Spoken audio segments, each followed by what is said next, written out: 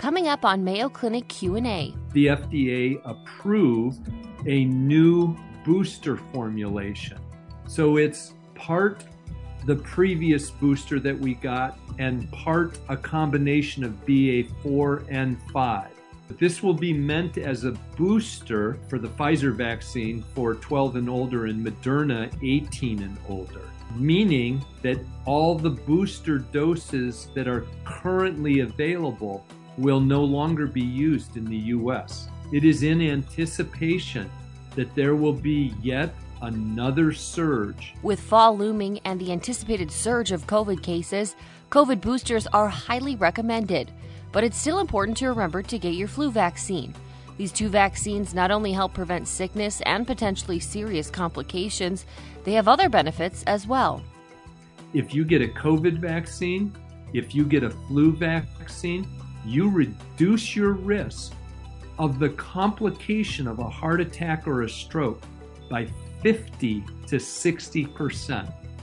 So what would you be willing to do to reduce your risk of a devastating complication like heart attack or stroke? The simple fact of getting a flu shot and getting a COVID shot. Welcome everyone to Mayo Clinic Q&A. I'm your host, Dr. Helena Gazelka.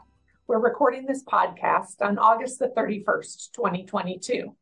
And it's time for our monthly update on COVID. But that's not the only infectious disease in the news today. Monkeypox and even polio have been making headlines, and now flu season is fast approaching. With us today to give us our update is Mayo Clinic virology and vaccine expert, Dr. Greg Poland. Welcome back, Greg. Thank you, Helena. It's been a little while since we were together again, so this is great. And as you said, much to talk about. It has been a while since we've been together. In fact, I've been meeting up with people on the hall saying, when are you going to have your next update with Greg Poland? So here we are today. Well, Greg, let's start with COVID. Give us a status update. What can you tell us about infection rates, vaccines, et cetera, et cetera? Sure. We're still not doing that well on vaccines as a nation. And we've got a lot of room to go there. The reason that's important is, as we had predicted and talked about on this show, BA5 very much did surge. It's coming down a bit, but the concern is it will shoot back up as school, colleges, cooler weather, driving people indoors happens. In fact, if you look just in the last 2 weeks at the Chicago Public School District, they started school, the infection rate in their students went up 3.3-fold compared to last year, and among the faculty, almost 5-fold. So no one should be fooled that this is over just because reported cases are starting to decline. I think that's one thing. The second thing is CDC and their models are expecting that about another 100,000 to 150,000 people will die of COVID in America by springtime. When you think about it, our booster rate is less than 70 other countries.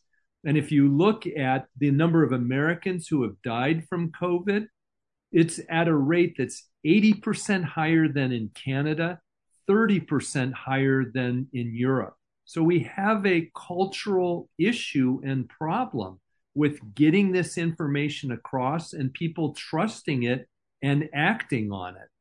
All of that's important because just today, interestingly, and today, as you mentioned, is Wednesday, the FDA approved a new booster formulation.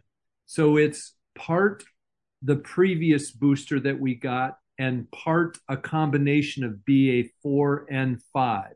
It's called bivalent. A better term would have been trivalent because in essence it has 3 strains in it. It will go on Thursday to the CDC for final approval. But this will be meant as a booster for the Pfizer vaccine for 12 and older and Moderna 18 and older, meaning that all the booster doses that are currently available will no longer be used in the US. Only this new booster will be used.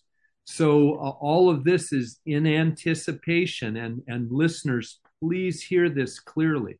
It is in anticipation that there will be yet another surge as college students and grade and high school students are gathering back together without masks, cooler weather, more indoor family activities, holidays without people wearing masks. And it's very unfortunate, especially when you look since the start of this pandemic. And I know this is a mind-blowing number, but 1 out of every 306 Americans is dead now. Yeah. And that's not counting the number of people that went into the hospital, have long COVID, have permanent complications. So this really needs to be taken seriously. Greg, I actually saw on CNN this morning that the life expectancy in the United States has dropped within the past year, and that the leading reason for that was COVID-19. Good point. And I'm sorry I didn't bring that up in talking about, if you will, my plea for being immunized and continuing to mask indoors when you're around people who aren't your family. In fact, and you're right, Helena, in fact, that drop in life expectancy is the largest drop in U.S. life expectancy since World War II. And wow. All the deaths that occurred from World War II. I mean, it's unfathomable that we're acting as if the pandemic is over, and yet we are. Mm-hmm. Greg, I want to get back to boosters because we are getting lots of questions from our listeners about boosters this fall. Sure. Will everyone need a booster? When is the optimal time to get boosted? And should everyone get the new booster that you talked about? Right. Once CDC passes on this, then the old boosters will no longer be available. Okay. And should not be given. The only boosters that should be given will be this new one. Note that that doesn't hold for primary doses. So if you're somebody who has not been vaccinated, you would get the 2, if you will, older priming doses, and then your booster dose would be this new one. In terms of availability and when to get it, the only thing we know with clarity right now is that the authorization only allows for getting this 2 or more months after your last dose of vaccine. And we don't know how fast it will be available. All we know is that the government has bought 170 million doses, so it won't be everybody, and they'll release them at about 10 to 15 million doses per week, which is a function of the manufacturers manufacturing and distributing them. Well, any other COVID news you'd like to touch on while we're on the COVID topic? I think the most important thing is, because of the way we're handling this, there's yet another variant we're keeping our eye on.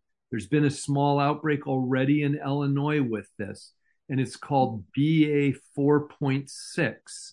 So it's a sub-variant of BA 4 and of Omicron. And just to say that this will keep happening until, as a nation, we sort of come to the realization that a virus like this, as it has for the last 2.5 years, is going to continue to mutate and continue to cause infections, long COVID, and death until we're all immunized and until we're wearing masks.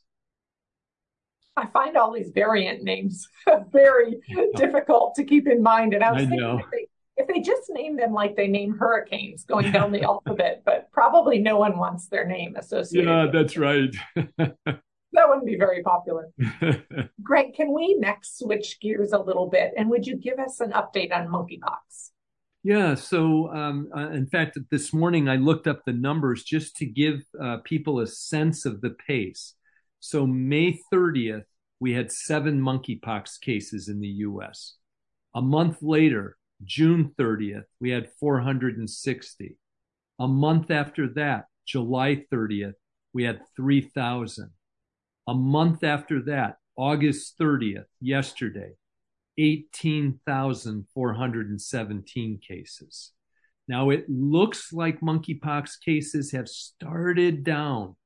The other notable event is, unfortunately, a man died in Texas. I don't have any, personal or medical details, only what the media has reported, that he evidently was severely immunocompromised. And that is a risk of this infection.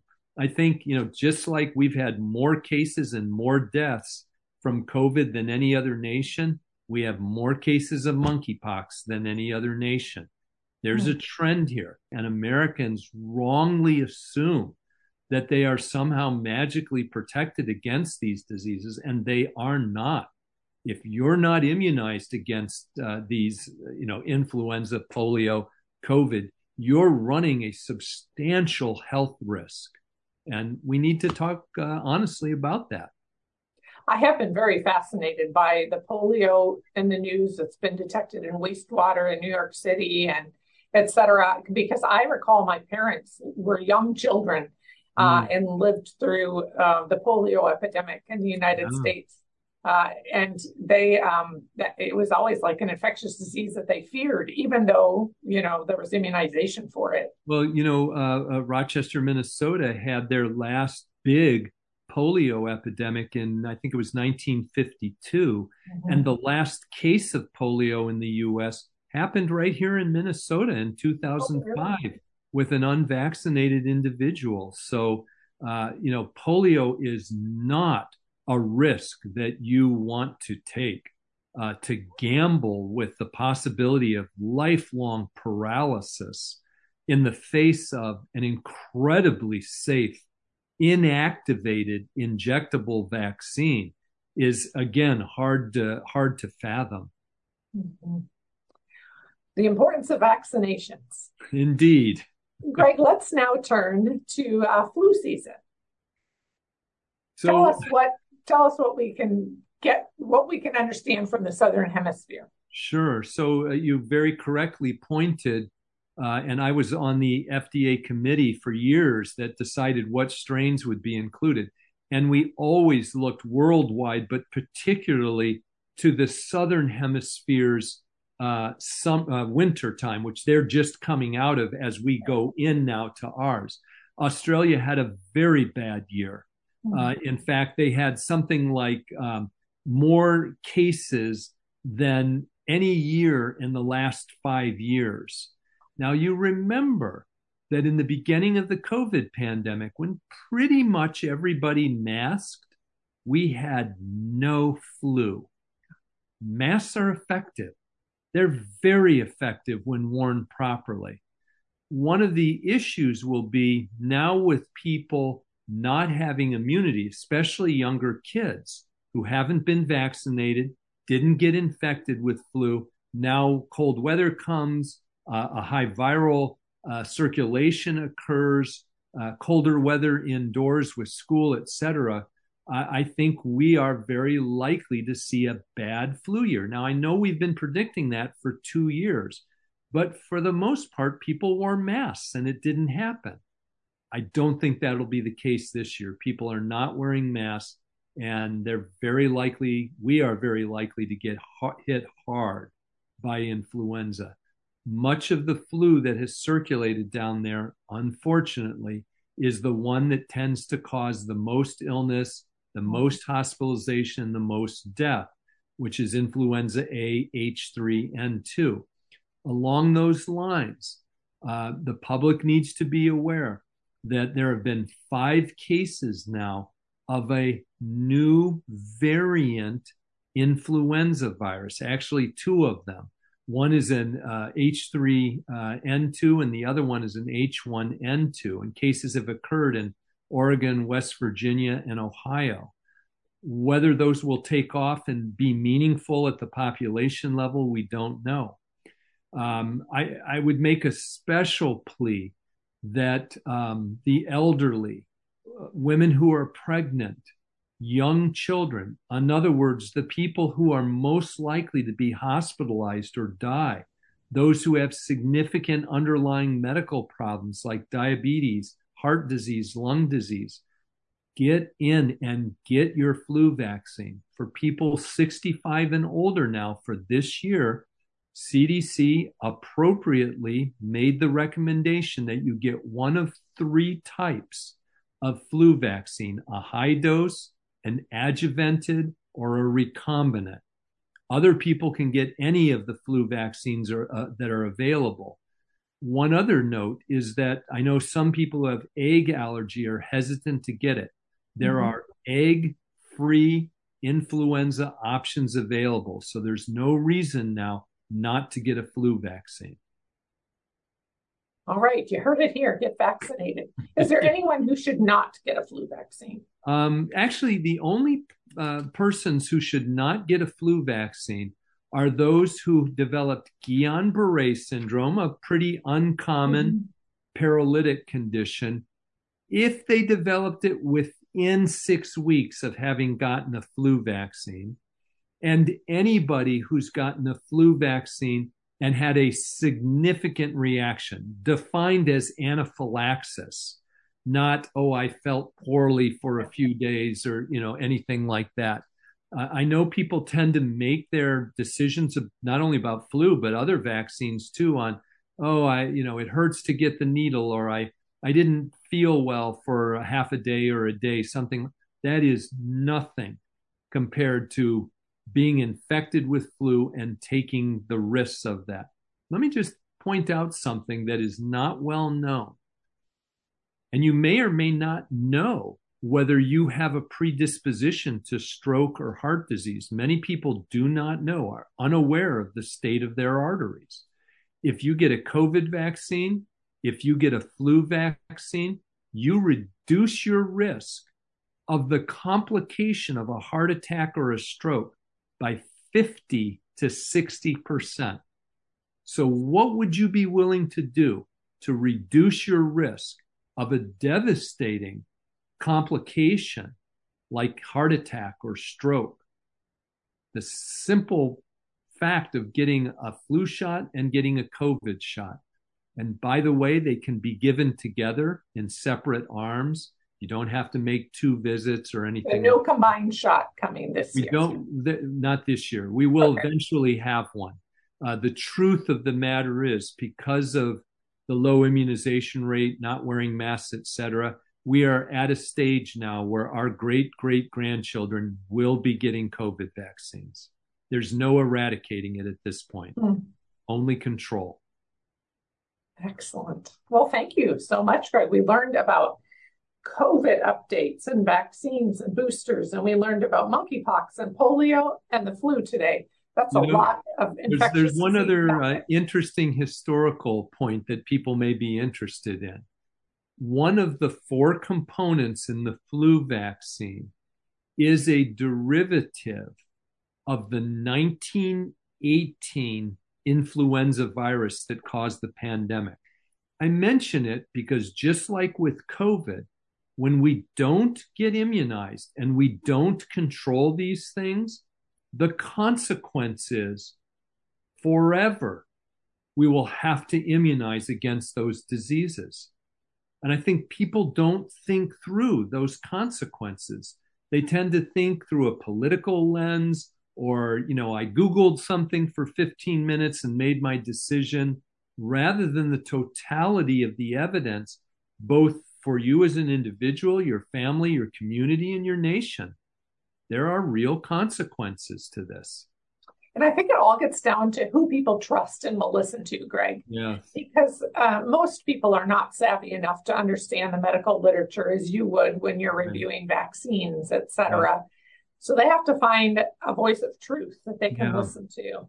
That's certainly what we hope to provide, but it isn't always existent. Indeed. And I think you said that well, Helena. And that's one thing. I mean, you and I talk on camera and we talk off camera about this, is we're going to tell the absolute radical, transparent truth of the data as we understand them at any one point in time. Something could change, a new variant come along that's different than anything that we saw, and we'd have to change our guidance yet again.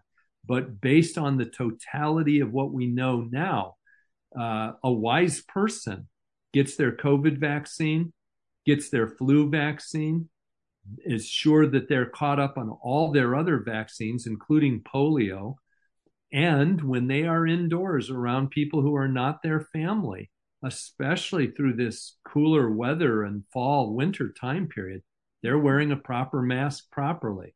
I know a lot of people push against that, but they do so, unfortunately, to their detriment. And you and I not only hear about, but certainly I see and consult on so many disastrous cases that did not have to happen, and only after the fact. In fact, many patients will say, if I had known this, I would not have hesitated to get my vaccines. But it's hard to get through, like you say, and hard to find trusted voices. Well, thank you for being one, and thank you for being here today, Greg. My pleasure. Our thanks to Dr. Greg Poland for being here today to give us our COVID, monkeypox, polio, and influenza updates. I hope that you learned something. I know that I did. We wish each of you a wonderful day. Get vaccinated. Indeed. Mayo Clinic Q&A is a production of the Mayo Clinic News Network and is available wherever you get and subscribe to your favorite podcasts. To see a list of all Mayo Clinic podcasts, visit newsnetwork.mayoclinic.org. Then click on Podcasts. Thanks for listening, and be well. We hope you'll offer a review of this and other episodes when the option is available. Comments and questions can also be sent to Mayo Clinic News Network at mayo.edu.